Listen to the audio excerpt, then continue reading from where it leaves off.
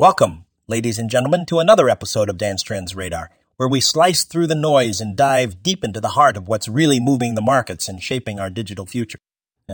Today, we're going to unravel the complex relationship between the Federal Reserve's monetary policies and the ever-fluctuating prices of Bitcoin.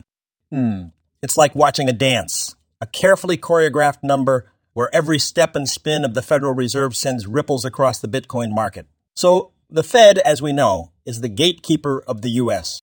monetary policy, wielding tools like interest rates and quantitative easing to steer the economy. When the Fed lowers interest rates, suddenly traditional savings accounts and bonds aren't looking so hot for your average Joe. Investors start looking for better returns. And where do they turn? Bitcoin, with its digital gold allure, becomes a shining beacon. More money flowing into the economy from the Fed's presses means investors brace for inflation. They're searching for assets that can maintain value, and Bitcoin, with its limited supply, becomes a modern-day arc against the flood of dollar bills. It's a dance of cause and effect, a tango where the Federal Reserve leads and Bitcoin follows.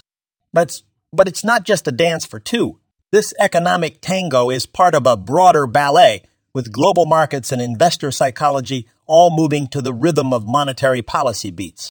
And so, the next time you see Bitcoin prices soaring or plummeting, take a moment to listen to the music of the economy. It's a melody that's influenced by the grand conductor, the Federal Reserve, as it strives to balance growth and inflation.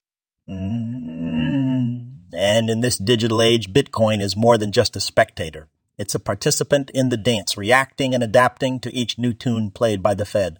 This podcast was co-produced by Daniel Aranoff and Mogul Media AI.